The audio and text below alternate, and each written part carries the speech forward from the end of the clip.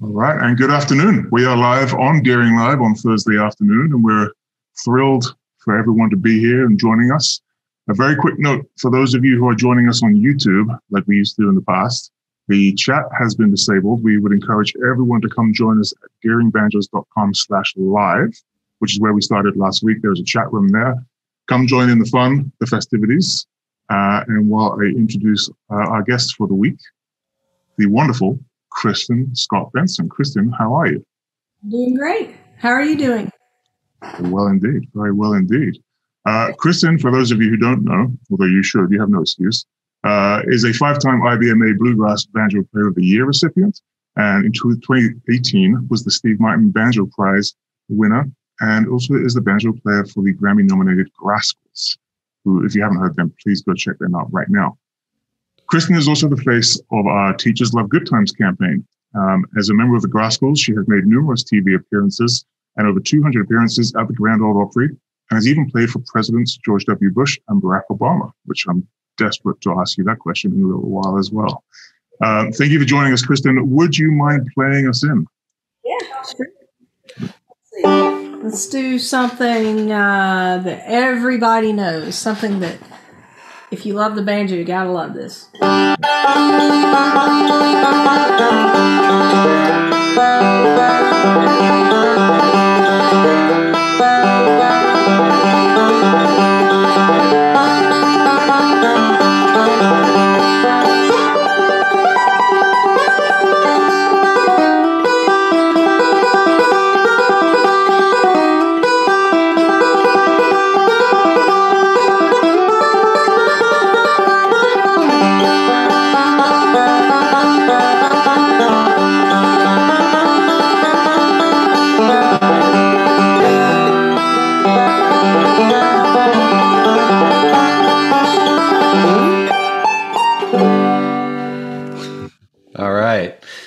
That's terrific.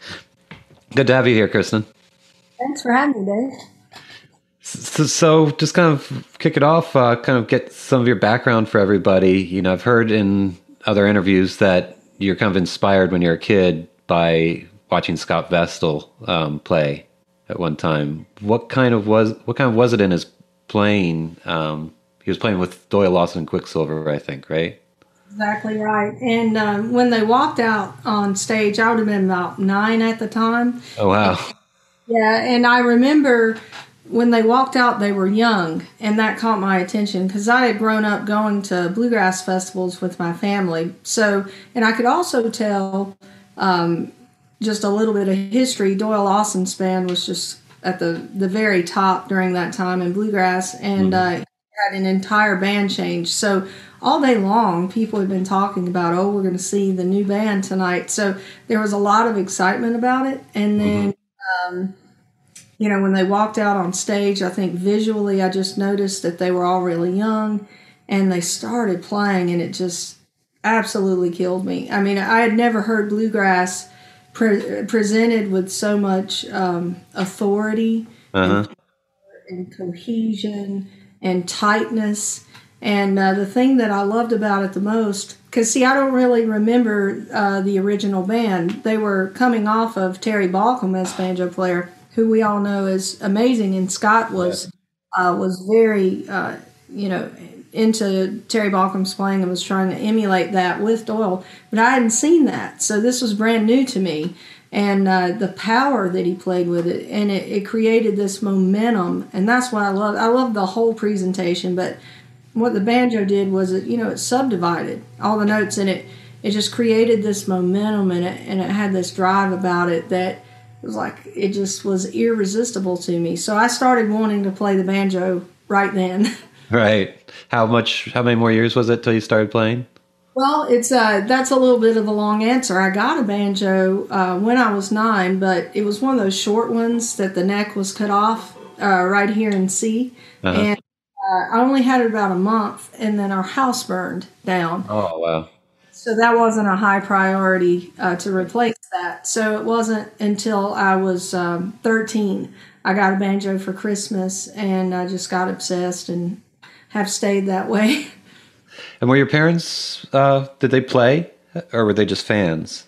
Yeah, so my maternal grandfather was a professional mandolin player. If anyone is in this, southeastern region, especially the Carolinas, WBT is a huge radio station. It was even more of a force back in the 40s and 50s when, we used to have 3 channels on TV, right? So radio stations were real powerhouses, and WBT was one of those. And my grandfather had a daily radio show on WBT, much like Flatt and Scruggs would have had it on WSM. So he made his living for many years playing mandolin and so that was my mom's dad. She didn't play, but I had it from that side of the family. And then my dad just played for fun. So it was always around. I don't have any memory of, and I started on mandolin because we had one and it was small. And Right. So I started playing mandolin when I was really young, and it's just been that constant force. But they were super supportive, and, I can't say enough about, how devoted they were to help me learn to play. That's great. And mandolin's present in your life still. Your husband is a mandolin player, right? It is. I tell, I don't even own a mandolin. When Wayne and I started dating, I didn't own a mandolin, and I didn't ever feel the need to try to get one because there are many lying around these days. Fantastic musician and a great mandolin player. In fact, when I started dating him, my grandfather, who was from Charlotte, North Carolina, which is basically where Wayne is from, he said, well, he's a mandolin player from Charlotte, North Carolina. He's a North Carolina boy. He can't be all bad. And I all the mandolin players from North Carolina like I have, because let me tread. There are a few that you wouldn't want to call a grandson. The good ones. So we agreed on that. And then in high school, you played in bands, I'm assuming? I did. I played, even school-wise, I played trombone and did the marching band and all that fun stuff. But my interest just got so tugged toward banjo that I joined a gospel band when I was 15 years old. And that was a great experience. It was a band that played maybe 2 or 3 churches a weekend, and they were local. So play a lot, and it just so happened that the guy who sang lead in that band had a really low voice, and everything he sang was in E and D and F. So that was great for, I never got to do this in that band, so it was really formative. You didn't retune down or anything. You played in G tuning? Yeah, I would, use a capo sometimes, but I just stayed in tuning, but it was great only a couple years into playing to get forced to play a lot in those different keys, and was slow in that band, and help develop slow skills. I also had a magnificent teacher, a guy, again, in this area, he's very well known, and his name is Al Osteen, and he's absolutely a professional level player, and did play professionally for Jim and Jesse, and could have lived in that world and just decided not to. So I was just unbelievably fortunate to find that teacher, because this is, when I was 13, so I would have been 1989, I started playing.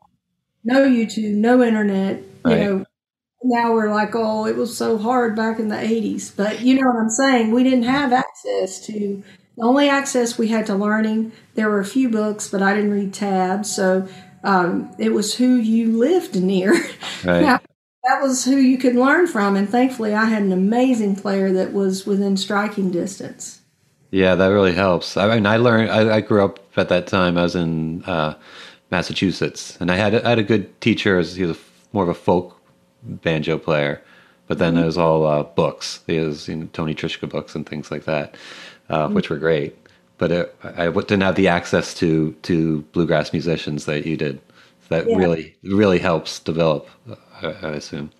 Yeah, I think it does, and too, people assume because I grew up in South Carolina, everybody thinks that you're just inundated with players. Right. It really wasn't true. I drove an hour and a half to get to the banjo teacher, And it was basically an hour and a half either direction. I could go to the southern part of the state around Anderson, Easley, South Carolina, or I could go up to the Charlotte, North Carolina area. And, it really became kind of a dry, just a barren era of grass in this area there for a while. And I'm glad now, because then I left. When I graduated from high school, I moved to Nashville and stayed for a really long time. And when I came back, it was like starting over, and I live now a little ways from where I grew up, and there's actually a bluegrass scene here. And that's so nice, because it wasn't there when I was growing up. So it's been revitalized. That's good to hear. That kind of leads into the next question. Is a member of our team at Deering, of the marketing team, you went to Belmont University, right? She went there too. So that's why it kind of but so we wanted to have a shout out to the Bruins fans. I wore the Deering shirt, but I should have worn the Belmont shirt. Did you go to Belmont University for music industry? I went there for that, did not stay with that. I went for music business, which, if you aren't familiar, it's not a music degree at all. It's a business degree. You don't take any more music classes than, a history major or whatever. So it's really geared toward, you take publishing and copyright and marketing of the international product, things like that. It's a great program. But what I discovered, you're forced to intern a lot in that program, which is great. And that's what really led me to understand that I had no interest in I was right at home and comfortable in a Deering type setting. But in Nashville, especially in the 90s, it was really thriving, and it was very much contemporary country music, which was not my cup of tea. And it was a great time for the industry. But I don't know, I just felt like when I would be in those offices that I would have benefited just as much from being in an insurance office. It just didn't appeal to me to market the music of that time. I mean, it's great, but it made me think broader. So I ended up minoring in music business, but majoring in marketing. And that just was it was always my backup plan. The goal was to never use the degree anyway. So I went, and had that to fall back on. But I can't say that overview that you get going to school isn't really valuable, because it is. Mm-hmm. And did you start playing with your first kind of main professional touring band? Was that with Larry Stevenson, did I hear? That's exactly right. And I'll never forget it, because it was September 1st, 1995. And I missed the first day of my sophomore year at Belmont. I missed it to play in Thomas Point Beach, the festival in Brunswick. Right. Great festival. And I met Bill Emerson there, met a great friend that is huge in the bluegrass community, Frank Journey. And then the very next night we played in Long Creek, South Carolina. So it was a big introduction to real travel, and gosh, it was just so much fun. And just at that point, it just, I don't know if there's ever been a happier time of my life, when I was just so young and just in awe of the banjo, and then also getting to meet some of those people like Bill Emerson was huge for me. And then, as a result of getting the job with Larry, I met Sonny Osborne. Oh my gosh, so I mean, really started getting acquainted. Eventually, J.D. Crowe, and that surpassed my expectations right there. Just to get to be in a band, and then to even get to know the banjo players that meant so much to me, like those three guys, are huge in my development. So it was an exciting time. How did you think your playing kind of developed during those years? As you first started touring and really playing a lot, how did it change from when you're kind of just practicing a lot versus really being a professional and playing it all the time?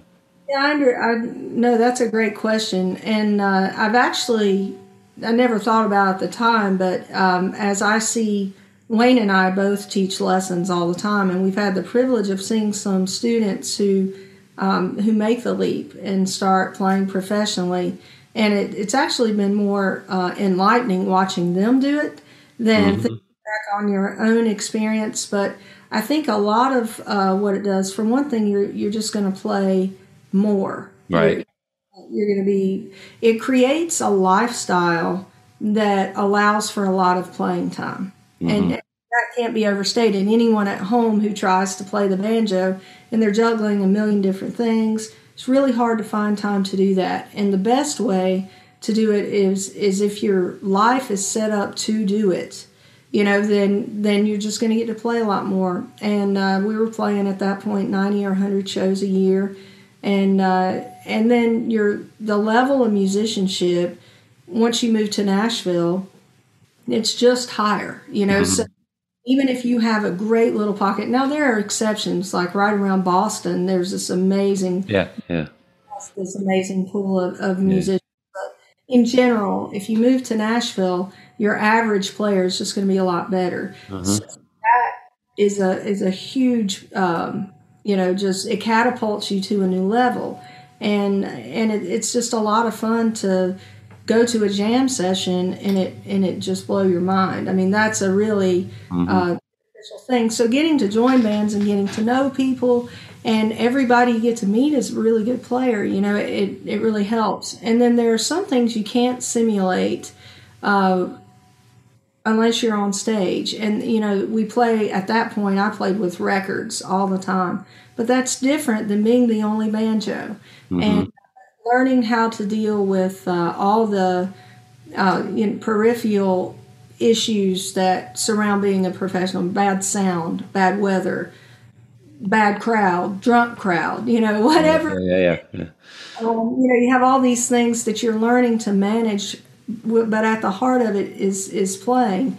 And then creativity, as far as until you join a band, you start recording with them, you may not have had to create your own playing as much as you've copied other people. Now there's no copy. So you have to come up with solos and backup, and you're learning to manage a lot of dynamics in a band. So there's no replacement for it. The one bad thing that I've always said about joining a band is inevitably your focus shifts to being a good player for that band.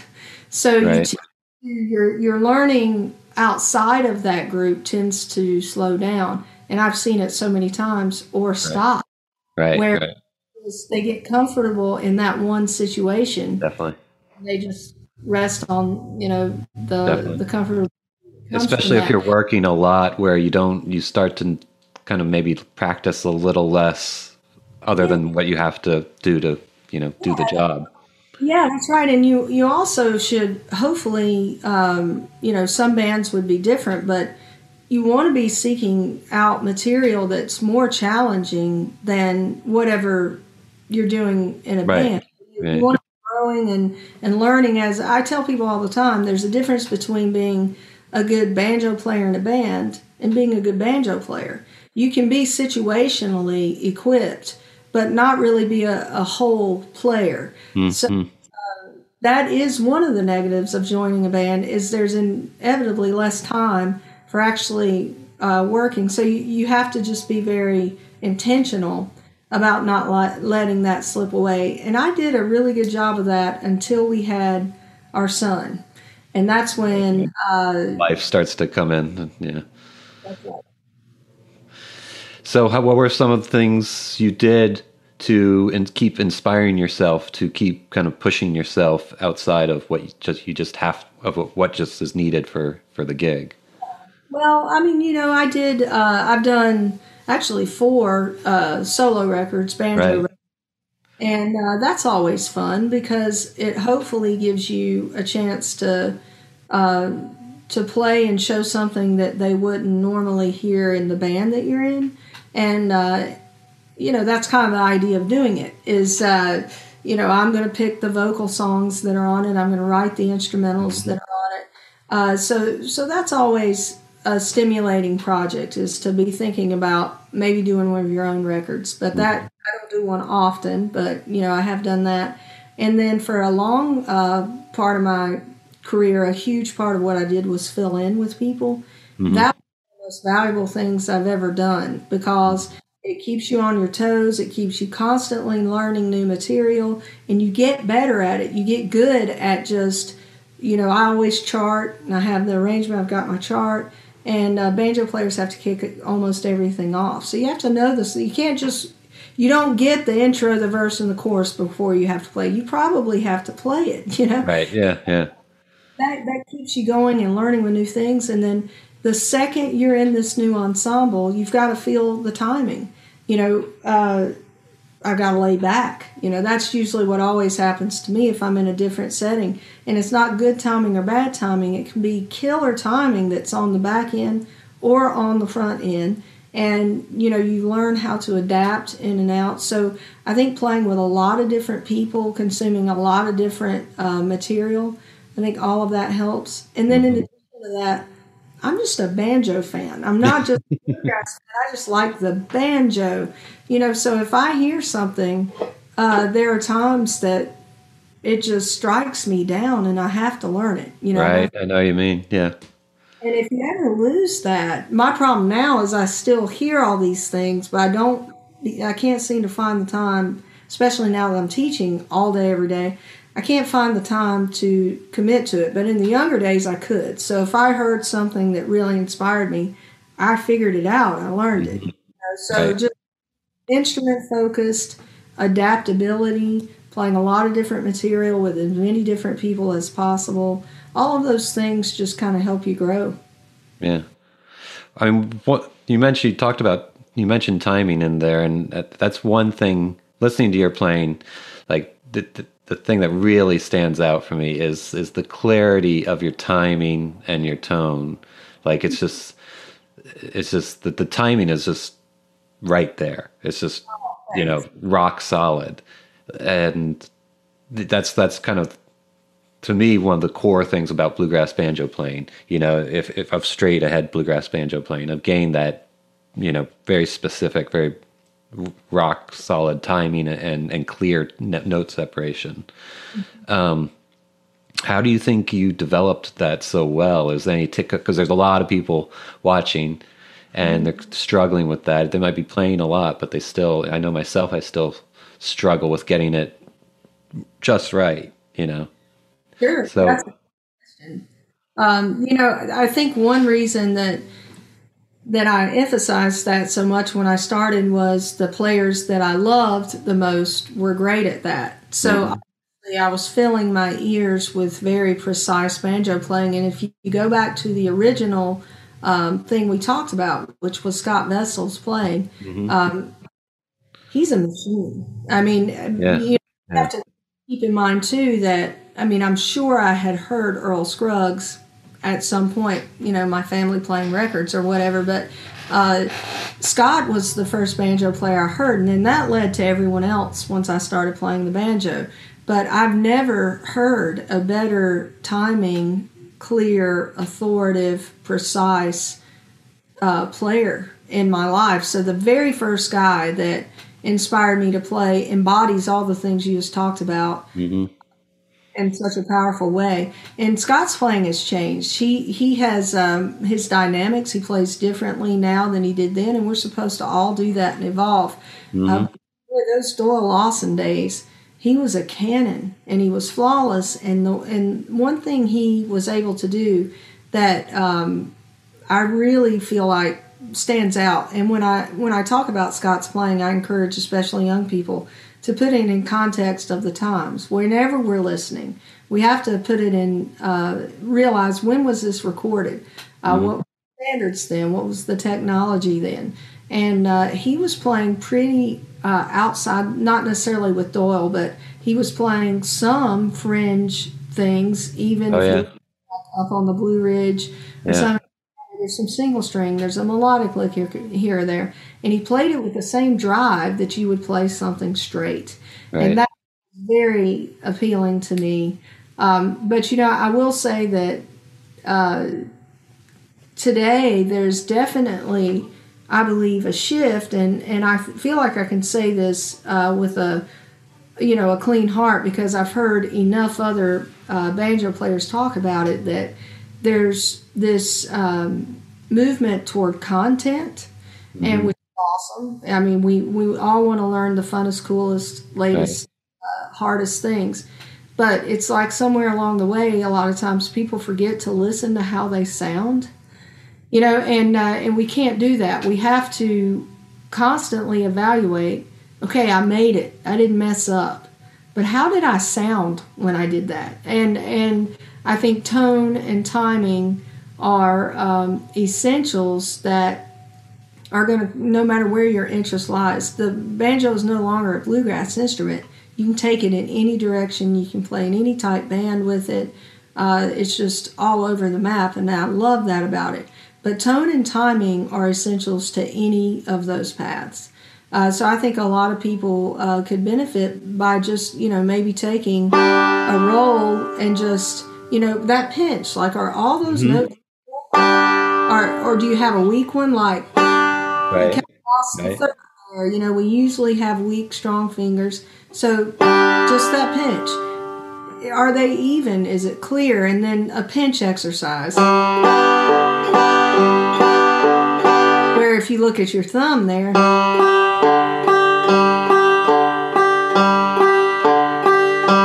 that's pretty busy thumb. So it's a thumb exercise, but it's also a pinch exercise to make sure that all these guys are the same volume. Do that for a while, fast, and it gets hard to think. And it's easy to, the misconception is that if it's simple, it's easy. And it's not the case at all. It can be very simple, but really hard to play well. And then, you just take very simple rolls like... and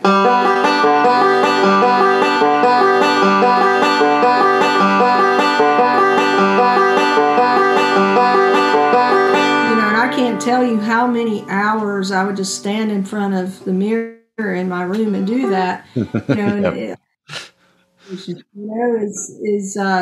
Is the timing good and accurate? Is it equally spaced? And I make the joke, but I basically make my living with the Grascals doing this. I'm not exaggerating.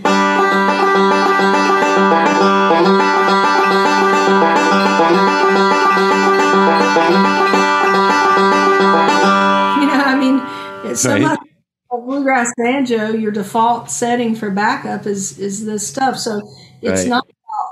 In bluegrass banjo, a lot of the times, it's not about what you play, because a lot of us play a lot of the same things. It's more how well do you play it.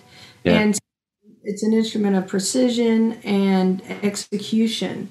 And content matters, but the assumption is that everybody's vocabulary is going to be good. So we have to make sure the vocabulary is good. Mm-hmm. And once the vocabulary is good, we need to be sure that we execute it well. Mm-hmm. And did you practice with a metronome a lot, or was it mainly practicing along with records a lot? Yeah, I would love to say. I always had a feeling that you're going to say this. When they say, yeah, I just did hours and hours and subdividing the beats and just one play eights and all this. I really didn't. I played with, I use it a lot teaching now, but I mainly just played with records, and I would play 3 or 4 hours a day sometimes with my favorite records. And then when we would get a chance to go to a jam session, I just enjoyed the heck out of that. And then if we were able to go to a festival, when it ended, I would try to find people to play. So I got as much playing time in with other people as I could, but it was mainly playing with albums. I think that's the playing with other people part is something we should touch on, because I have a lot of students that it's hard to get them over the hump to start playing with other people. Mm-hmm. And maybe you could express what you think of how important that is.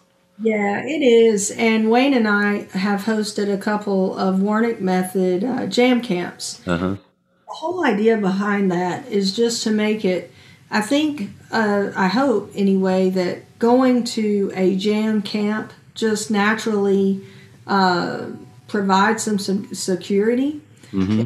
Right, and I think it's important, and thankfully we've taught a lot. We've taught enough kids. Teaching is its own skill. It's a career path of its own, and we've taught enough to get our bearings to help, hopefully, anybody that comes through the door. So we felt really confident being able to help these people, and what we really wanted it to be was a safe place for them to try this. Mm-hmm. And without exception, they all went, I can do this. This is not so scary. This is not so bad. And I think I spend a lot of time talking to people. The first problem is access, especially these days. People aren't having jam sessions. But you have to find one. Mm-hmm. And then you have to be okay with whatever you're comfortable with. So I tell people for a while, if all you know is one roll, that's okay. Just roll. I teach them what the shapes of guitar chords look like, and I say just sit in the back if it's a circle or whatever. Mm-hmm. Thankfully, jam sessions tend to be filled with decently nice people, we hope. Right. Inviting. And then, I'll just say, next time use an alternating thumb roll half the time instead of a forward-backward roll. Well, when you come to a jam camp, you get to do all those things very specifically. This time, banjo players, we're going to do this. Mandolin players, you're going to do this. And you just slowly build up the process over a weekend. And they leave excited about jamming rather than terrified of it. And I think that's the biggest obstacle, is that people are just afraid to do it. And I just try to minimize expectations. The first success is attending. If you go, that's step one. You did that. And I'll say, okay, and I do this with students. I'll say, okay, success this week with the jam session is that you go. And they'll go. Won't even take their banjo out. And I'll say, that's okay. That was good. This week, we're going to take the banjo out, and you're going to sit way back, and you're just going to chop along or roll along. And if they want you to play anything, you just say, no, I'm just going to sit here. And that's success. And then maybe the next time, if they have one really good lead, maybe I'll say, if they ask you, you don't have to, but maybe you play Cripple Creek or Banjo in the Hollow. And boy, if they get through that, they're so excited. And some of them we have to move slower. And then what they figure out is that jam sessions have common songs. It's kind of like bands. If it's a recurring group of people, there will be a recurring group of songs. So you can actually work on those songs during lessons, get a little bit prepared, and then go back and take part in that. And it's just a slow process that grows. And I think another valuable thing, and the Wernick camps emphasize this, is you don't have to do a lot. It doesn't have to be a fancy lead. It doesn't have to be up the neck. We can do very basic skills that fulfill our obligation for whatever instrument we're playing at the time, and be successful and create what we're supposed to do, which is just creating music together. And you don't have to know very much at all to be able to contribute to that. Yeah, that's great. Do you want to maybe play us a tune to kind of show us some of the timing that we were just talking about? So maybe like a straight tune, play something. Yeah. Let's see. Maybe Fireball Mail or something like that. Yeah. That's a straight tune, a Scruggs tune.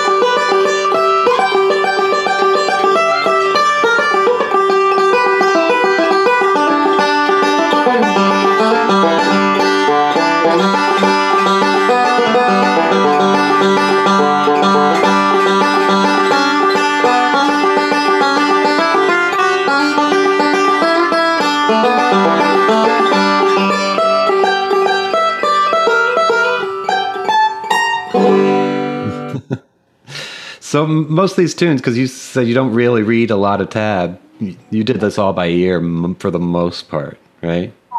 I learned totally by ear. I will say I've yet to really present a good representation of anything that I ever try to do. I'm not on my A game tonight playing, but I didn't learn by tab, and I can write it really well. If I know how to play it, I can write it from teaching it. But I'm just slow at reading tab that. And I hate it. I've gotten better at it, but there have been just a few occasions, not many, where I really needed to be able to read it because I didn't have time to learn something, and they just kind of hand you a part. And I got through it, but by the skin of my teeth, where there's so many great banjo players that can truly just sight read tab, and that's a skill that I need to get better at. But there are some dangers with tab too, so you have to be careful with it. Yeah, I agree. I mean, as a teacher, I try to teach mostly by ear, and use tab as a backstop if they're having trouble, But because I see so many students, and myself included, even though I knew music theory for a long time and could improvise, but it still locked me in certain things because I looked at the banjo differently than I looked at a guitar just as a guitar, but the banjo was like these numbers. Yeah. Because I always would play by always learned everything by tab, and you see students they're really having trouble breaking out of that, even if they can have good technique and can play. All the time, I see it. I remember saying to one guy, and he's been amazing. I'm so proud of so many of my students, but. Asked him what that was. I said, "What is this?" And he said, "It's 15/17." And I said, "It is not. It is G." And it was brand new to him because he is a super bright guy and he's got everything down pat now, but he had never made the connection that this is the F-shaped G plus 12, And there's no reason he shouldn't have made that connection because he is so thoughtful and just a really good, well-rounded guy. But he had just read tab so much, and nobody ever told him. So that was 15/17 to him. And I am very proud because I've really never had a student that I could not wean off of tab. I have them who say there's going to be no way, and I do it so slowly that 6 months later, I'll say, "You realize we haven't used tab in a couple of months?" And they'll, "Oh my gosh." And the best reward of that, I just had this happen with a guy in Nebraska this week. He had learned it was an approximation, but it was really good though, of J.D. Crow's kickoff to Crying Holy of the Lord. If he was tab dependent, that wouldn't have happened. And it's because once you break away from tab, you start identifying phrases, it's just a different part of the brain, I think, because if you're wholly tab dependent, you don't hear the banjo and associate it with something you've played. But when you play it without tab, the phrase is the phrase. It's that. So then you hear that and you recognize it and you think, oh my goodness, I recognize everything in that solo. Maybe there's one thing you don't know, but you get around it, and it's very liberating. And that's what we want to do, is liberate. But I certainly, especially if it's hard, with melodic stuff, is it here, here, here, here, when you're playing melodically, there is definitely a good place for tab. And as I age, unfortunately, and my short-term memory starts to suck more and more, I'm realizing if I don't write an idea down, I'll forget it. And I never used to forget anything. I mean, my memory was a really strong suit, and it isn't anymore. So if I don't record it or write it down, it's gone. Yeah, that's such is life, But luckily we all have computers in our pockets all the time where we can always record things. Exactly right. So talking about, you mentioned your solo recordings earlier. I was checking them out today, and they're really blowing me away. especially I really like comparing, like you mentioned you had four. I only heard three, unfortunately. Was so young. I was 19 and I put it out myself. And in fact, I didn't even have a copy of it. And someone who did gave it to me because they said, hey, look at this. They were going to, I think I was going to sign it. And I said, this is amazing because I don't even have a copy of this. And so they gave it to me, which was really sweet. So that one's not in print anymore. So okay. I don't feel bad then. but they all kick off with a banjo instrumental. All of these three that I've heard. And they're, killer. All three of them are killer banjo instrumentals. But it's really, I found it interesting comparing those three instrumentals, listening to them back to back, and because I think it was maybe 2002 was the first one. Probably. And 2016-ish, I think, was the most recent. Mm-hmm. So, hearing the differences in your playing and the recording techniques were really interesting because it was kind of a same approach of kicking off the album with a big banjo instrumental with the hot tune,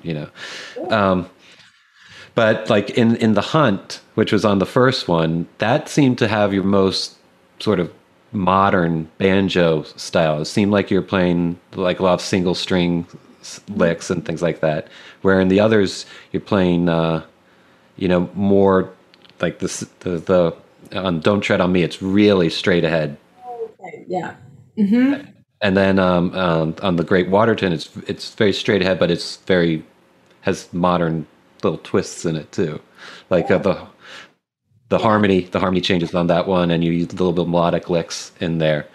But it was where were you kind of when you made that the Hunt, because it's kind of different than what you're known for of your playing these days. Yeah, it's let's see, that was 2002, so would I have been, I guess 24? No, 26, 25 or 6, probably 25 when we did it. So I guess I was just, I can't remember that tune. This one? Yeah. Almost has an Irish sort of thing going on in it a little bit. Yeah, that one. I don't know. As you just write whatever is going on at the time is usually what leads you to write. Mm-hmm.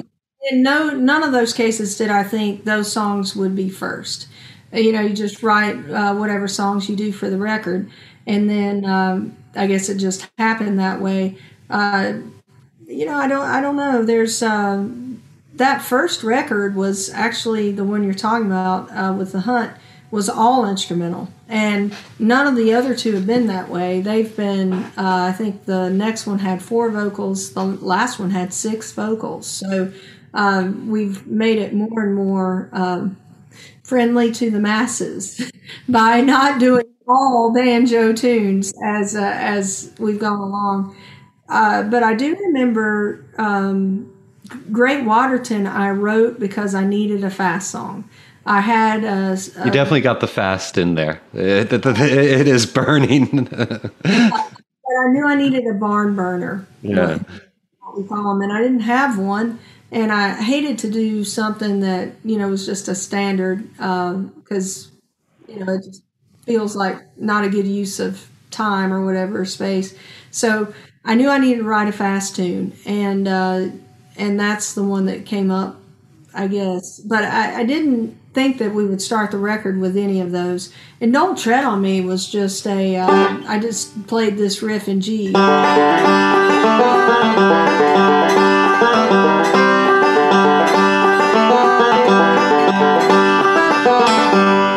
I just played that riff in G, and then we just sped it up and did it in B, and of course it has a second part. Super simple song, but if you listen, it's real easy for me to always think, well, it's not good enough song. Then you listen to some of your favorite banjo songs, and they are that simple. And I've also learned, no matter how inferior and substandard you think it is, once you put it with a band of great musicians, it's going to get so much better. So they will salvage. If you think that's not enough for a tune, let those guys influence it, and it will become a song. It'll become a tune. But my favorite tunes are usually not the ones that are that fast. I think it's just that tendency when you want the first cut on a record to be to grab people. Speed has a way of doing that. So I've never thought about that the three first songs were kind of that way. It makes sense though, that's but if you didn't plan it that way, but those like the Great Waterton, like that's very fast, and it really shows again with that notes, that clarity of your timing. But how do you suggest people build up that speed? That's the common question we get, is how do I get to play faster? And usually we always say, well, play slow and get it clean, and then the speed will come. But you do have to push yourself to get fast at one time eventually too. Yeah, you do. And I actually have a lot to say about this because when I joined the Grascals, I felt a lot of pressure. Playing fast is not my favorite thing to do. I'm not very good at it, really, and I don't like practicing it, so I don't ever get better at it. And I think you're a little too humbled on the not very good at it. I joined the Grascals, and they played so fast. Thankfully, I had filled in with Michael Cleveland. They were the worst, or the best, however you want to put it. The best if you're listening, the worst if you're trying to do it. But I had filled in with him for a couple of months, and they played really fast, and that was a great experience. I got pushed hard playing in his band. Jesse Brock was there, and Marshall Wilburn played bass, and that was a really good experience for me to because people think of me as a traditional player, but it's all perspective. I'm not traditional in the sense that we would associate those guys as being necessarily. So it was really good for my traditional playing, and just the fire that they played with was contagious, and it pushed me. So that was good. But right after filling in with those guys, I joined the Rascals, and they just would ignore my pickup notes. So if I kicked off something as fast as I could go at that given moment, and it wasn't as fast as they were used to, they just disregarded it and just put it where they wanted it to go. And then we rushed from there. So it was awful. I mean, I struggled really, really bad for maybe, and nerves were a part of it too, because the thing that gets me most about nerves is high tempos. Yeah. Because if you can't play fast, and if you know you're going to have to play fast, you get nervous. So it's that cycle. So I was fighting nerves, and I was fighting those tempos. And I talked to Sonny Osborne about it, and he gave me the best advice. He said, you can't play, all of the things you said are very true. We have to play slow, we have to play cleanly, and then we build it up. But beyond that, we can't play the same solo we would play at 120, 30, 40 beats a minute. We can't play that solo at 180 beats a minute. And you're making a huge mistake if you don't alter what you're doing. And the way he described it is you sprint, because, see, think about it, the only other skill in a bluegrass band that is as just hard endurance-wise as rhythm guitar playing. That is hard at those tempos. But you think about a mandolin, he chops, he sprints for a solo, he's out. Fiddles can longbow, basses playing quarters. So they all have times to rest except for us and a rhythm guitar player. So Sonny said you have to build in planned rests. And he wasn't just saying, he didn't necessarily mean musical rests. He meant like a blank spot. And he just phrases that allow your arm and your brain and all of that to rest. So he said if you're smart about it, you'll even make that a signature part of the song. It's so funny. I was talking about this to a great, amazing musician, Adam Larrabee, just a couple of weeks ago. And So, for instance, and I did practice a lot at high tempos, but Sonny and I talked about that. So one of the solos, the song we played all the time, we played it first, and if we played the Opry and only did one song, it was this song. So it's the song that just was my bane when I first joined that band. And the solo I built for it was...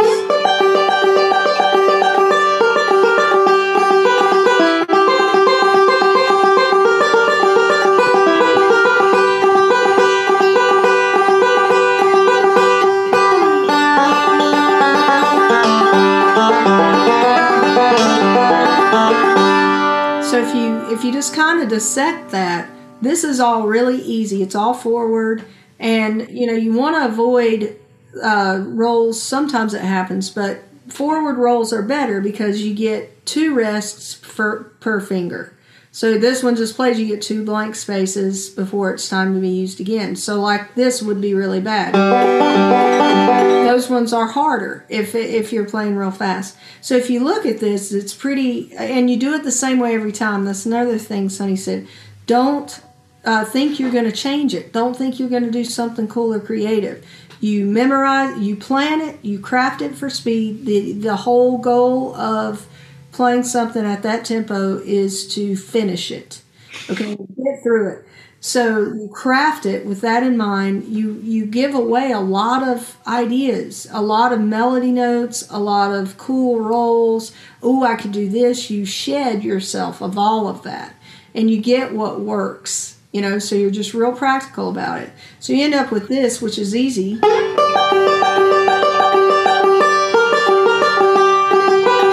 Okay, that's all pretty easy to do fast. Then, that's pretty easy for fast too. Here's a rest. This is what he meant by rests. Even if you're not sounding behind, you can feel very behind. We've all had that experience, right? Where maybe they can't tell, but I'm about to lose it. I'm on the edge of falling behind. This you can do at warp speed. So that's your rest. So if I made it to that part, I could recover and make up any lost ground right there. And then when you go, this is easy. Now you want to finish big. So here's your big sprint. Now that's a real lick. But you've saved up. You've planned to have enough, stamina to get through that lick. And if you're not doing well in that particular day, because it's a very up and down thing, and I'm talking tempos around 180. If you're not feeling good that day, then maybe you end it this way.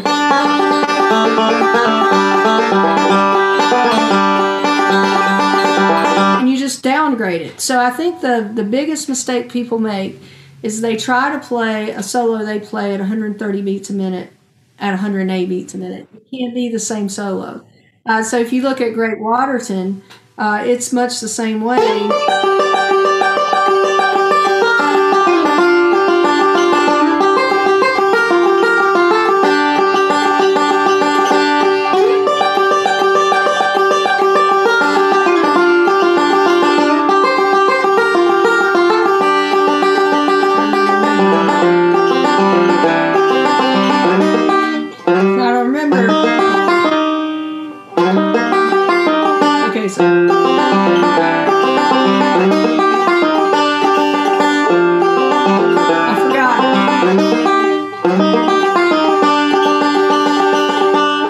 It's hard to do fast is the point, and it's designed that way because we knew that one was going to be really fast. So that's easy.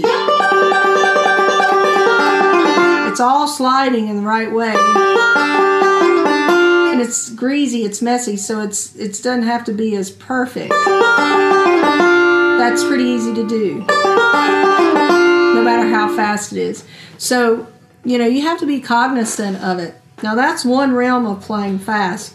But when you're talking about, I want to get Gold Rush up to a playing speed, that's different.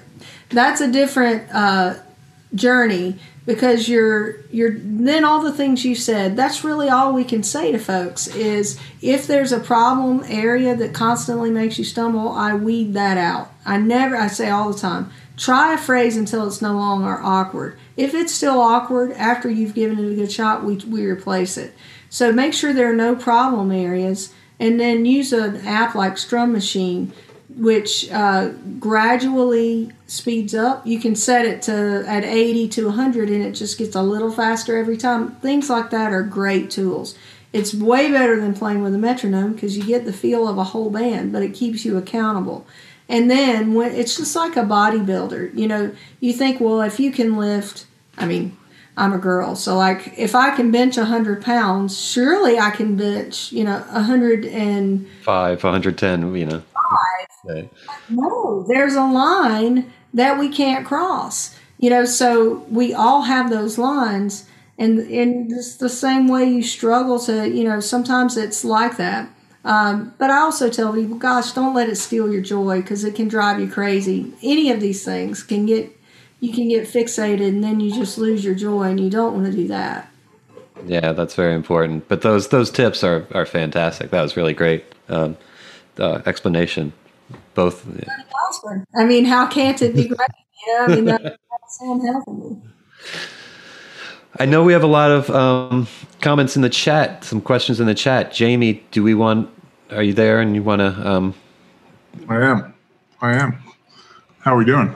That was amazing. I'm looking at the chat and everyone's super excited, Kristin. So thank you for everything. And like the explanation just now was really, really cool. So thank you for that. Let's jump into a couple of questions and then I'll lead into a couple of others. Where are they going? Here we go. All right. The first one would be you're a pretty damn awesome Scruggs player. How do you feel about integrating melodic licks into your playing style? Oh, I love it. I'm not a good melodic player. I'm not intuitive. It's not intuitive to me at all. There's something about playing a higher note on a lower string that just doesn't work for my brain, But I love melodic playing, and you can do so many things just to spice up even a Scruggs break, or a Scruggs tune. Like I just recorded Ground Speed, and I've taught a bunch of variations to that, and I think one of the solos can, of course, Ground Speed, by the way, sounds like this.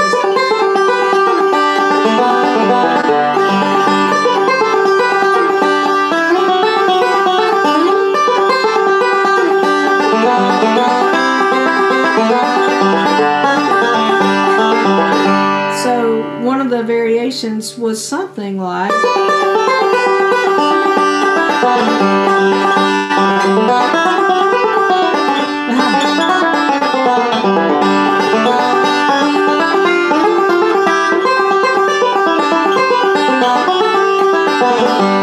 So there's an example of a Scruggs tune where I just did Scruggs melodic, Scruggs melodic.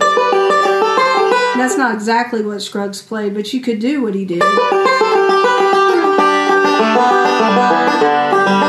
And then play a melodic phrase.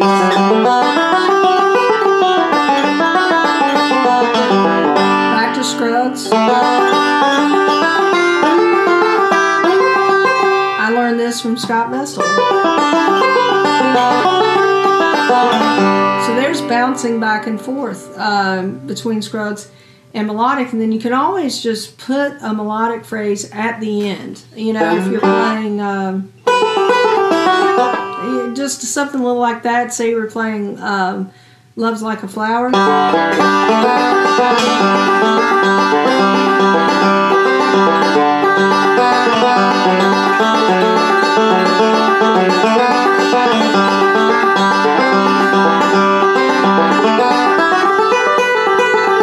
See.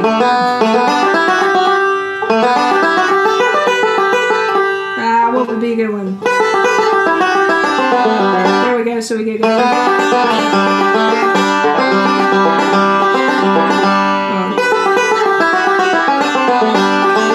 Something like that. Just throw stuff in at the end. There's so many we could do.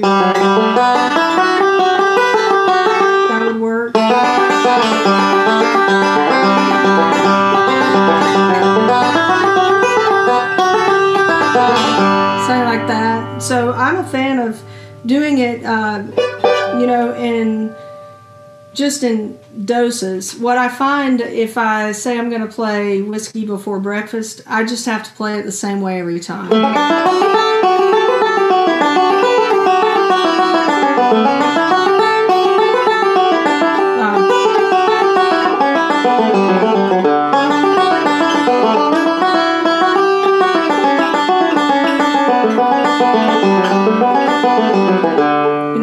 Now I can play a Scruggs break different.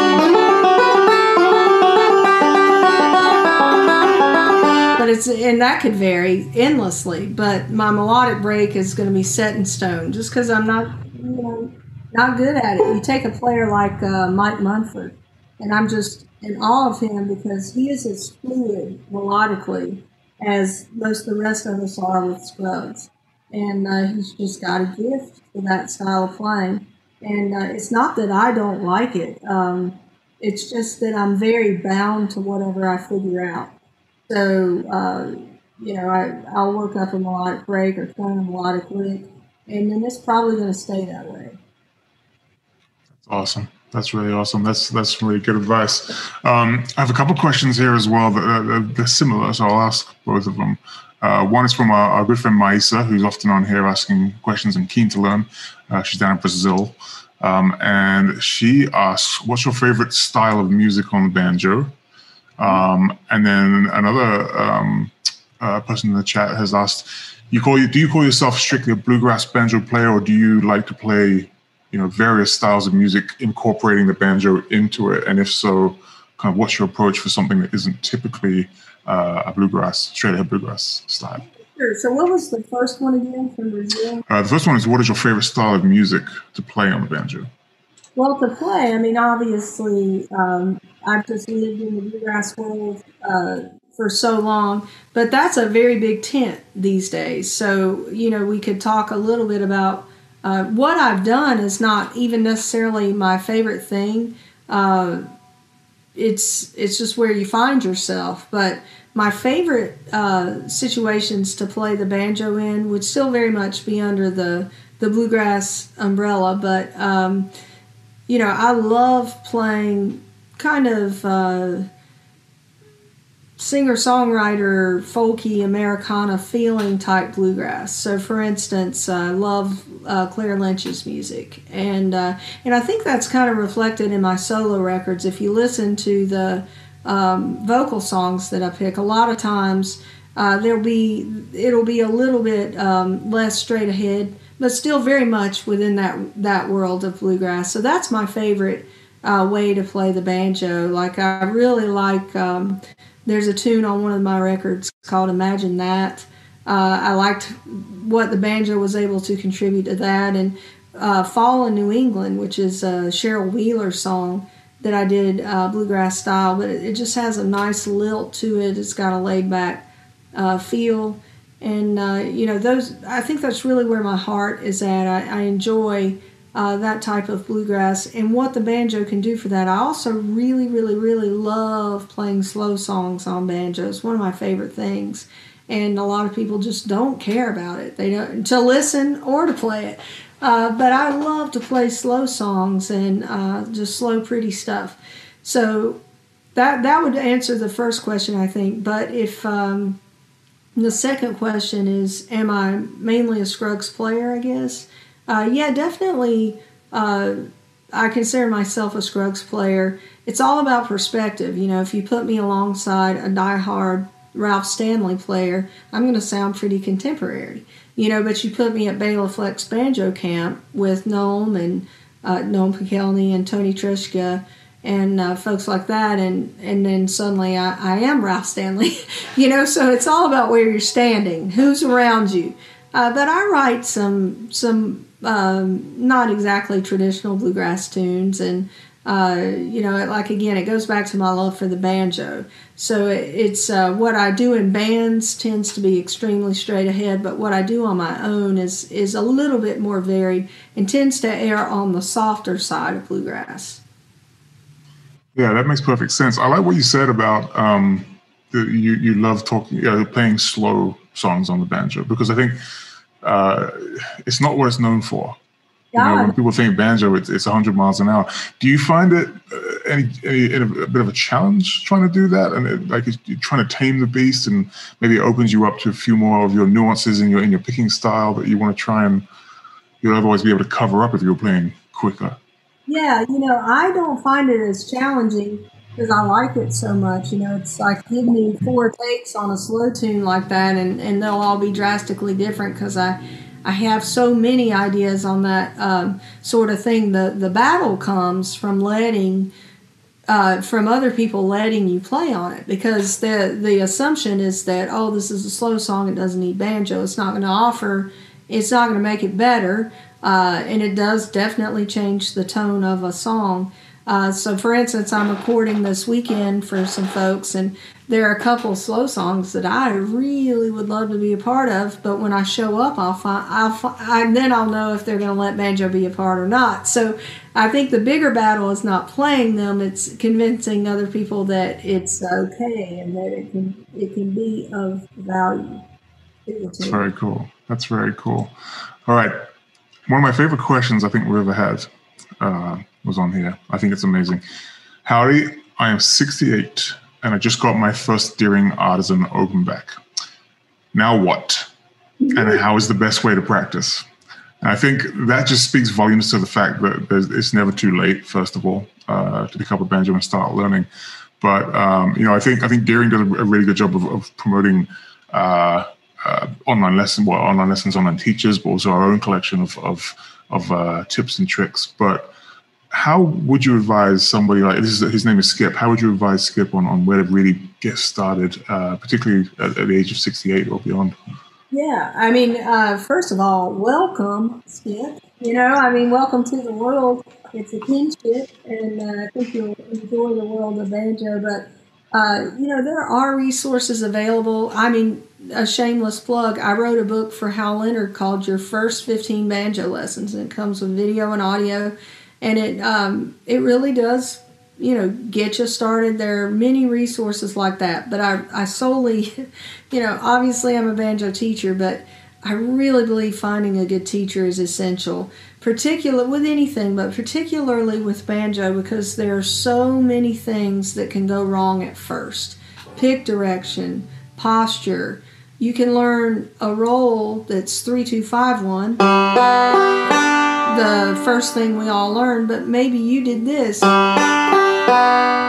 You just switched those two things. Instead of 3-2-5-1, you played 3-1-5-2. That's going to haunt you forever. I think people have to remember that bluegrass banjo playing is incredibly repetitive. So if you have one flaw in your playing or in your vocabulary, consider it like the word the. What if every time we needed to say the word the, we said, barn instead? It would just be jolting, and it would happen every other sentence. Banjo playing is like that. So if you have one flaw, it's going to continually show up, usually many times in the same song. So I love the idea of people finding teachers who can prevent problems before they start. And in the age of online learning, it's so much easier. You don't have to drive an hour and a half to the banjo teacher that I found. You can log on with me and 100 other people and you also want to be, it's a good teacher, and that's another thing that technology has done. You're not limited to just who can play a banjo around you. You can get some really established folks to help you learn. And I would say, a lot of people say, oh, well, I'll just get started on my own and then I'll take lessons. And I think it should be reversed. You need to start with lessons, and then if you break away, do that later on. But that foundation really needs to be strong. That's perfect. I'm seeing a lot of people say, yeah, I'm in the same boat. Like, that's perfect advice. That's just what I needed to hear. So that's really cool. And you're absolutely spot on. The online, and dare I say, like, the situation that we find ourselves in during the pandemic and the lockdown has really kind of accelerated that thing, right? People can't travel an hour and a half or even travel 20 minutes to be an in-person lesson. Like, most of it has to be online. And so it's forcing everybody to make it a better experience overall. just curious, where can people, are you taking students right now? Pimp yourself out a little bit, and how can people find you? Yes, right now, but the waiting list folks still get lessons, because if I have a cancellation for my regular folks, I email the waiting list. And so you can slide in that way. And then there are some days that, for whatever reason, I'll have 3 hours. And I'll say, hey, it's from 5 to 8 Thursday night or whatever. And so it opens up to them. And then the waiting list folks also get to, if there's a one-off, like they say they're in a band and they email and they say, I know I don't have a regular slot, but we got to play the song and I don't know what to do on it. I'll log on with those folks. So I have my regular roster that I depend on, and that's pretty set in stone. But if those guys cancel, or if I book additional time, or if someone needs a lesson, then I can do that. And that's what the wait list does. Obviously, if someone drops out, then also I open that slot up to the wait list. So people may be discouraged, like, well, gosh, there's so many people ahead of me. It's not really how it works for me. That makes perfect sense. That's awesome. I got one more question from the chat, and then I want to lead in with a couple more of our regularly scheduled things. How are you doing for time? Are you okay? Me? Yeah. Yeah. Okay, great. One of our... I need to look out for him, though. I mean, as you can see, our dog is just so stressed out. I mean, he really needs my attention right now. He's clearly... with all the banjo playing, right? Introduce the dog to the audience. What's his name? What name? Yeah, that's Fisher. He's he should know more banjo than, well, he should know at least as much banjo as I do, because he sits in on all the lessons. And he's in fact, I have a Deering Smile bridge on one of my banjos. And I have this greatest picture. It's a perfect picture of the bridge, the Deering Bridge, and he's asleep on the banjo head. So it's him asleep, and the Deering Smile banjo is right there. It's kind of cool. Please send that to us. I would love to see that. That's awesome. We have another fellow teacher online talking to us as well, Sherry McCowan. She is asking, do you have any tips for teaching left-handed players? I haven't had that experience. So it would... I mean, am I thinking that the fifth string's on the bottom? Is that what we mean? Or I don't know. She didn't mention. I'm assuming that it's a left-handed player, and it's just maybe the challenge of mirroring what she's trying to teach in a way that can be replicated on their end. If they just held I've seen people do that, where they just have a right-handed banjo going the other way, and I would have no idea where to start with that. I don't know. I'm sorry. Okay. That's okay. All right. One question that I really want to know about, because I did read in your bio that you have played for not one but two of the presidents of the United States. I think Barack Obama and George W. Bush. Is that correct? Sort of. We played for functions they were at. Okay. In fact, same. When we played for 43, he was... we were playing, it was actually at the Commerce Department, and it was a going away or a thank you party, because he was going out of office for the interns, who are all young people who, they just put their lives on hold. It was a great experience, obviously. So we were playing there, and when he arrived, we stopped. So, but it was great. Earlier that day, I was out on the South Lawn and got to see Marine One land, and we got to shake his hand. And prior to that, we were able to see the Oval Office, because he wasn't there. You get a much better tour if he's not in the building. So that was really fun. And then we played for an inaugural ball, which there are many. There are way more inaugural balls than the ones that the presidents attend for Barack Obama. And we had to go into D.C. It was really weird for security. We had to get in 2 or 3 days early, but I loved it. I was running a lot at the time, and I just ran around that amazing city. And it was so crowded when they were actually inaugurating him. I couldn't get onto the mall. I couldn't. They had everything blocked off. There were so many people I couldn't even get in view to see it. So I could hear it. But so we played for one of the balls that night that celebrated his presidency, but he was not there. He didn't even. Yeah, at least Bush. Oh, and then we played Fort Campbell one time, and Bush was there, and he probably had to hear us a few minutes at that one. So, yeah. That's pretty cool, though. Banjo players in the White House. I think that's we'll take that win any day, right? That's very cool. Now, I did mention earlier on, we've been talking a lot about teaching, so it feels fitting that we should at least touch on. You are the face of our Teachers Love Goodtime campaign. You don't play Deering every day. You're playing your old Gibson there, which it sounds beautiful. Lots of compliments on that. But you wanted to kind of work with us a little bit on, you recommend the Goodtime banjos to beginner players in particular. Yeah, I do. Well, I recommend them for a lot of different reasons. So that's a 1930. What I've been playing is a 1930 PD3. A lot of people have heard that it's a 33 because it's a 1933, but no, it's the year 1930. The model is a 3, and it's kind of like a mate. I bought this in August. We got married in April, so I've been with Wayne slightly longer than the banjo, but I consider them equal in the relationship there. But here's my good time, and I love these banjos. I'm telling you, they're just the coolest banjos. Now, this one I have tuned down to, I think I'm in F. Yeah, I'm in F right now. So let me tell you why I like these banjos, and I've recommended them only hundreds of times. But I've played a lot of different ones, and they're all reliable. I've never played one that was not highly playable. And that's huge. When you're starting to play an instrument, playability to me is way more important than sound. I've taken banjos from beginner players and thought, well, I can't play this. Nobody can play this. It's not playable.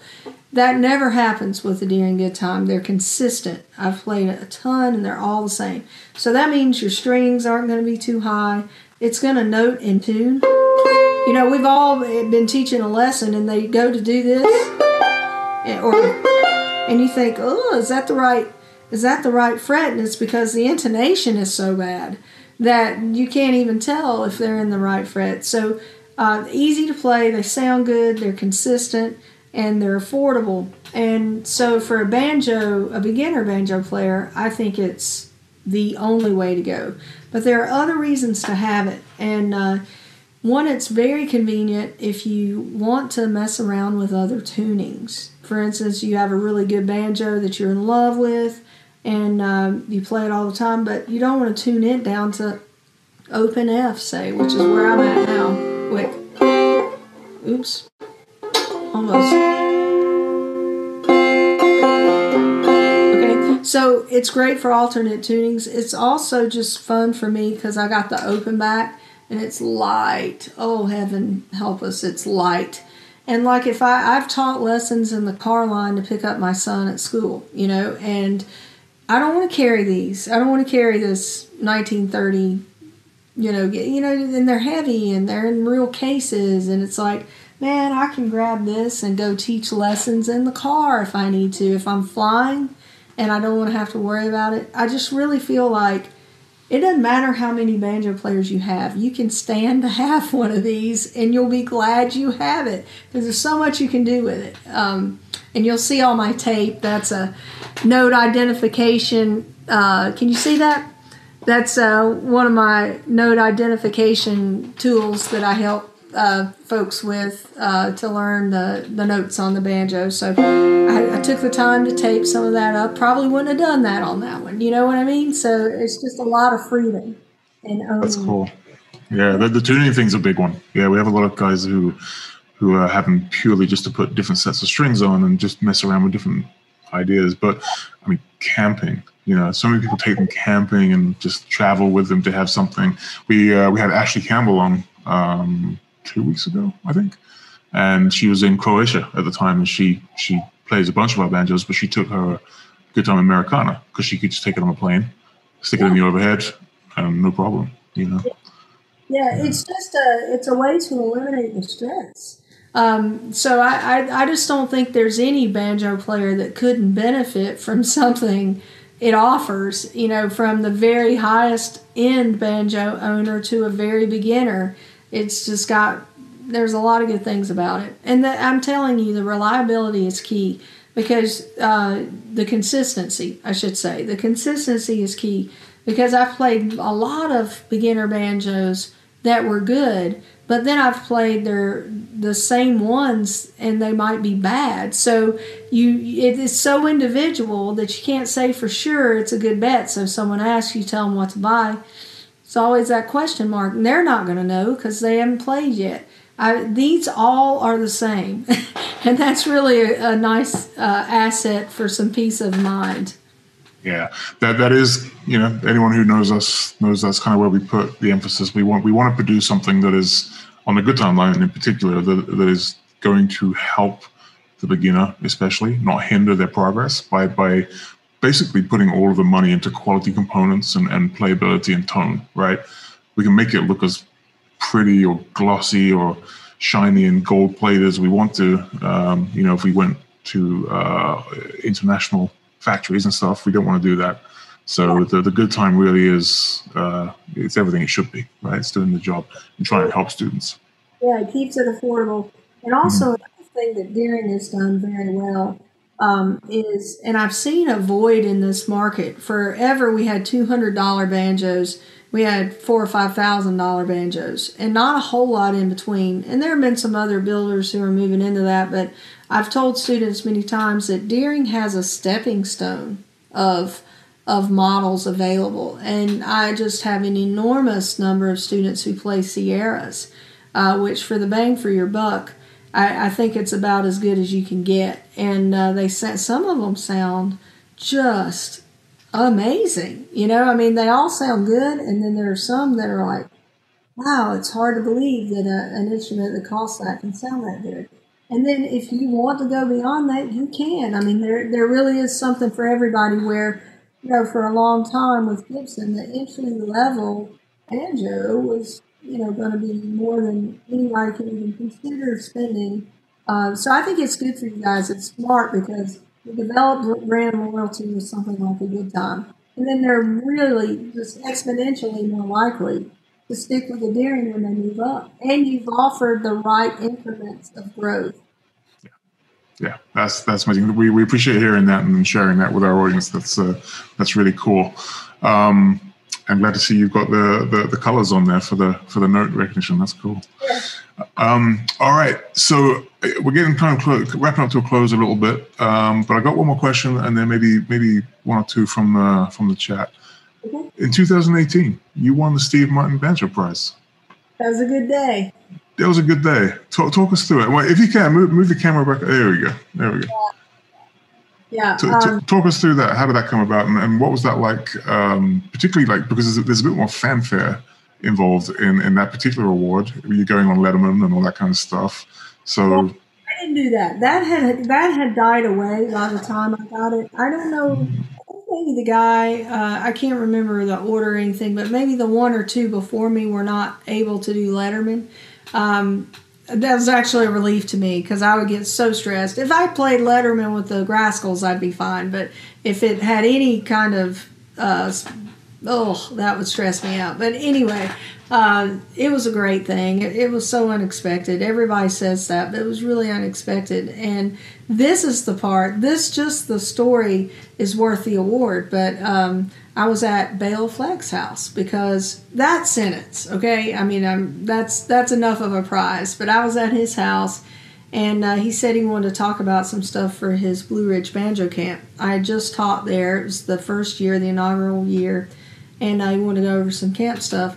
And I'd also just recorded a banjo trio with Bela, Allison Brown, and myself for a Daly and Vincent Christmas special. So we had done that the night before, and he said, come over in the morning, we'll talk some banjo camp. So I was there, and he went upstairs for a second. He came back down, and it was Allison Brown and her husband, Gary West, and Bela's wife, Abby, came down, and Noam Pikelny all walked down. And, so immediately but still didn't think that. But Allison didn't make me wait long. She said, "Kristin, we're here to let you know that you're the new winner for the Steve Martin Award." So it's unbelievable, and so unexpected, and just a huge blessing to our family, and one of the coolest things that's ever happened. And again, going back to that association, like getting to meet Bill Emerson, getting a Christmas card from Bill Emerson, things that the players who were so essential to you when you were learning, to get to know those people is just a dream come true. So just being in a room with that group of people is such a gift. And then Steve Martin's gift was even better than that, so it was a great day. Certainly sounds like a fun day to me. That sounds great. Well, congratulations. It's 2018, but congratulations. I know they just announced the 2020 winners as well, which is really cool. Some amazing talent. And all right. Yeah. Couple more questions then, and then we'll let you go, because I know it's it's got to be 7:30 over there now. So thank you so much for your time and hanging with us for a little bit. Some suggestions on building scales and licks and any exercises. I think this is Maisa again from Brazil, and she's a bit more experienced, I think, so she's trying to get to that next level. Any tips? Just because that's tuned in F. Maybe let me grab this one, but I'm working on this. I'm actually taking lessons from Adam Larrabee. So I'm a student still and trying to learn more and grow my theory knowledge especially, but without, I have all these tricks that I use to help people. I call it very blue-collar theory. The practicality of it just has to be through the roof before I teach it, and I have to really understand it before I teach it, because I don't want to get in over my head, which would be easy to do. But the number one scale that I believe in teaching is the G major chord scale, and so we would go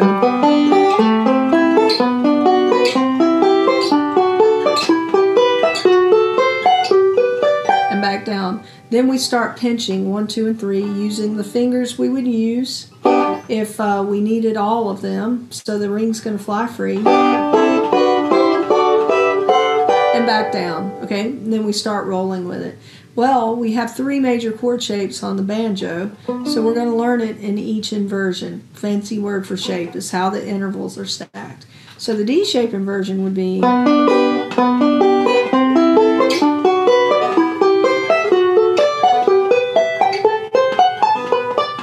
and then back down, and we would also pinch that. Then we have the bar shape inversion.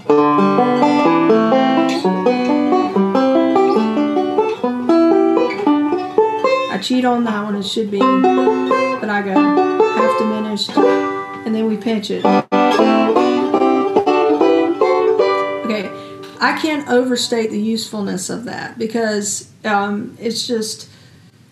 As primarily a bluegrass banjo player, I've learned a lot of single string. Single string actually comes real natural to me. Unlike melodic, single string has never been a challenge. I mean, it can be if it's really hard, but that works for me. So the single string scales, I think, are pretty easy for me to get, but the problem I have when they're single string is integrating them into bluegrass without it sounding, and there are guys who do this beautifully, but and still making it sound appropriate. Like I could force some ideas, say, in the band that I play in with the Grascals, but it would sound forced. So the chord scale is beautiful because it's still based on rolls. We can use this knowledge and still roll. And, the chord scale itself is beautiful. You turn into like...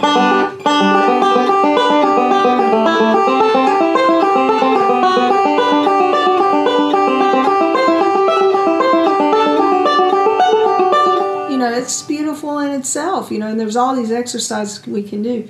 Well, then, here's the payoff. Anytime you're moving from a 1 to a 4 chord, which is every song we play, now we don't just do this, we have an in-between. It works in reverse. And then say we're in the 5, we can walk it 5, 4, 3, 2, 1. 5, 4, 3, 2, 1. 5, 4, 3, 2, 1. Okay, we can go up 5, 6, 7, 1. So you get good at this chord scale, and suddenly you have all of these passing chords that link the very basic chord changes that are in all of our songs. So it gives an enormous amount of variety. It works for slow songs, fast songs, lead, backup, 3/4, 4/4. I teach people the chord scale. After they get the raw information, we can spend months on implementing it and then revisit it a year later, and it's brand new stuff. It just never goes away. So by far, that's my favorite scale concept to teach. It's fascinating. It's fascinating. That's amazing advice. I think you've covered some really great ground for beginners and maybe for some more intermediates as well, which is fantastic. And the fact that you're still taking lessons as well. How many hours a day do you practice? That was one of the questions that we got. Problem because I do teach so much right now. See, we always taught, but it was an add-on to band.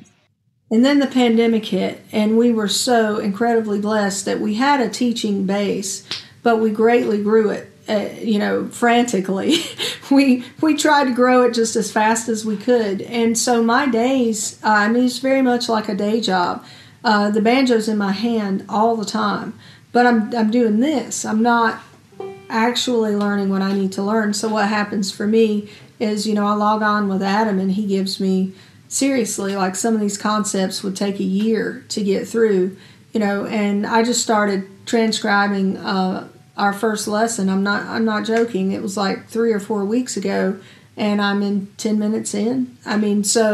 It's very slow going for me. The banjo's in my hand all the time, but it's not really considered practice. And I have things coming up, like I played on a few records lately, and I've got one this weekend I'm playing on.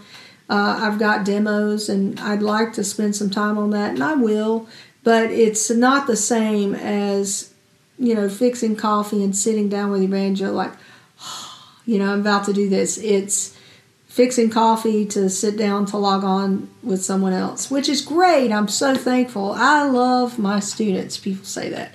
They make our life better. They become friends, and they're part of our social structure, and we love them, and so we're incredibly thankful. But teaching so much has greatly robbed me of any time to practice on my own. Love it. And the fact that coffee's included in whatever you're doing makes me happy. So we appreciate that. One more, because I assume you know Ernie Welch as well. Yeah. Hey Ernie, what's going on? So he's bugging me. I don't love that student. He's a nuisance. He is a nuisance, but we love him anyway, right? That's the way it goes. But he's in the chat, and now he's emailing me saying, you got to ask her this question. So Ernie, I promised I would. So he says, ask her about root note rest. Root note rest. Yes. So the biggest mystery, the number one question I get from people when they start taking lessons from me and they have been playing already is, how do I play backup?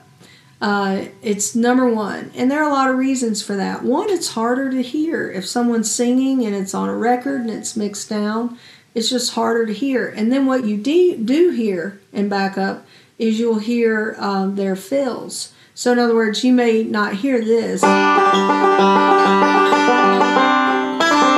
then you'll hear that. Okay, so what I find when I say, well, let's see what you would do for backup on a basic song, they either play the solo quieter, which is good, I'm glad they played it quieter, or they string together licks. And both of those approaches are logical. And my biggest obstacle when I teach backup is convincing people that this is all it is. And backup has changed through the years. It's evolved, and it's actually just gotten more and more narrow. You listen to Scruggs and J.D. Crowe and Sonny Osborne. They had all this cool stuff that I am really, really into backup. And I do feel pigeonholed because modern bluegrass really wants, in fact, ironically, the thing I talked about, the Scott Vestal momentum. that attracted me to the banjo. That's all they want ever. So they don't even want you to do this.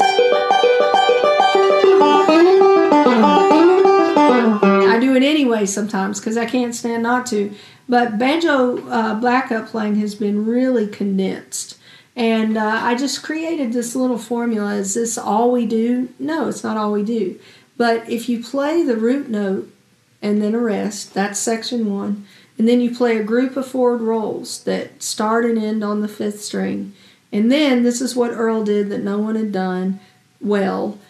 Maybe some people were playing backward rolls, but they sounded awkward because it's a math problem. If you play nothing but forward rolls, you're playing in groups of 3 and 4 time. So it's going to sound weird.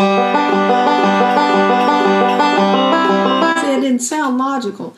So he started putting reversals into his playing. Well, that was great because now it sounds like you should change chords when you change chords. So, for instance, if we were going to play Blue Ridge Cabin Home, it's the one I start everyone on. We're going to play a root note, rest, and G. We're going to play a group of forward rolls. Now we're going to reverse 1, 2, 3, 1. Now we're going to C, and we do the same thing, except now our root note is on the 2nd. For this reversal, we're going to lift the ring and play 1, 3, 4, 1. So that's that reversal. Now we're going to go to D and play the root note and the rest. Same way you lifted the ring in C, we add the ring in D. Reversal 1, 3, 4, 1. Back to G, but this G links to another G, so watch the reversal. This reversal is going to be 1, 3, 4, 1, like all of the ones except the first one. So that is a formula that we can apply to backup, and it sounds like this. And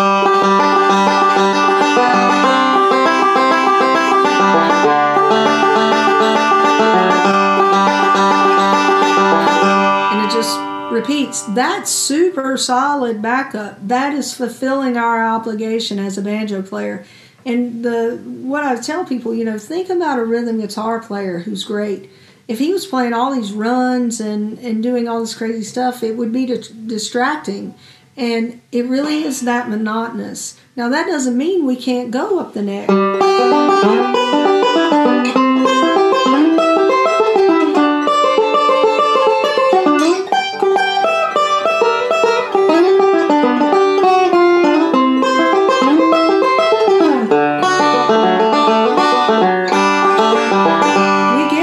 For that, but we get a verse, not the whole song for that, so I just have this little formula that I teach in it, and it just, what it does is it gives you a system. It gives you something to think about when you say, well, how do you play backup? My original approach was I'll give them backup for 2 or 3 tunes, they'll see that it's all the same, and then they'll know how to do it, and it never worked. So that's why I got that little strategy going, and it's helped a lot of people. That's fantastic. What a way to end up. That's really cool. You are now officially the longest Deering Live that we've done. And honestly, you have been a joy. Thank you so much for your time. So much great advice. I'm running 2 different chat rooms right now, and everyone's just so thankful for all the tips and advice. And even somebody said they waited on your waiting list for 2 years. Oh, wow. And it was well worth the wait, they said. Who said that? I'd have to find it. Hang on. Isn't so many? I can't find it. I will find it in just a second. Yeah, we'll let you know. But I thought that was pretty cool. And everyone's just very receptive. So thank you so much. All right. Well, David Bandrowski, I know you're there. Yeah. Any final thoughts for the day? I mean, thanks so much, Kristin. This was a blast. I know I learned a lot, and it was a blast digging into your work too. And I could talk with you for hours on end about this stuff, but we'll let you go. Thank you for having me. And like I said, It's my favorite thing to talk about, so I love, the problem is finding other people who want to talk about it and listen to it. So thank you for providing that opportunity. Oh, yeah. Maybe we'll do a part 2 because I feel like there's a lot of unfinished conversation. I'm game for that. Just let me know. All right. That'll be cool. Where can people find you online? Where can people find your music? Pitch yourself out a little bit. And yeah, they can find me on Facebook. Also, it shows how in touch with my website I am, but they can email me through my website, which is ksbbanjo.com. KSB, Kristin Scott Benson, ksbbanjo.com, and just click contact, and they can get in touch with me that way, or find me on Facebook. So I'm not really great at the social media stuff. I'm not geared that way, and but I am there, so you can get in touch that way.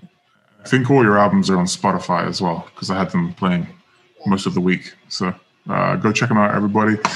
Would you mind closing us out with just a little tune?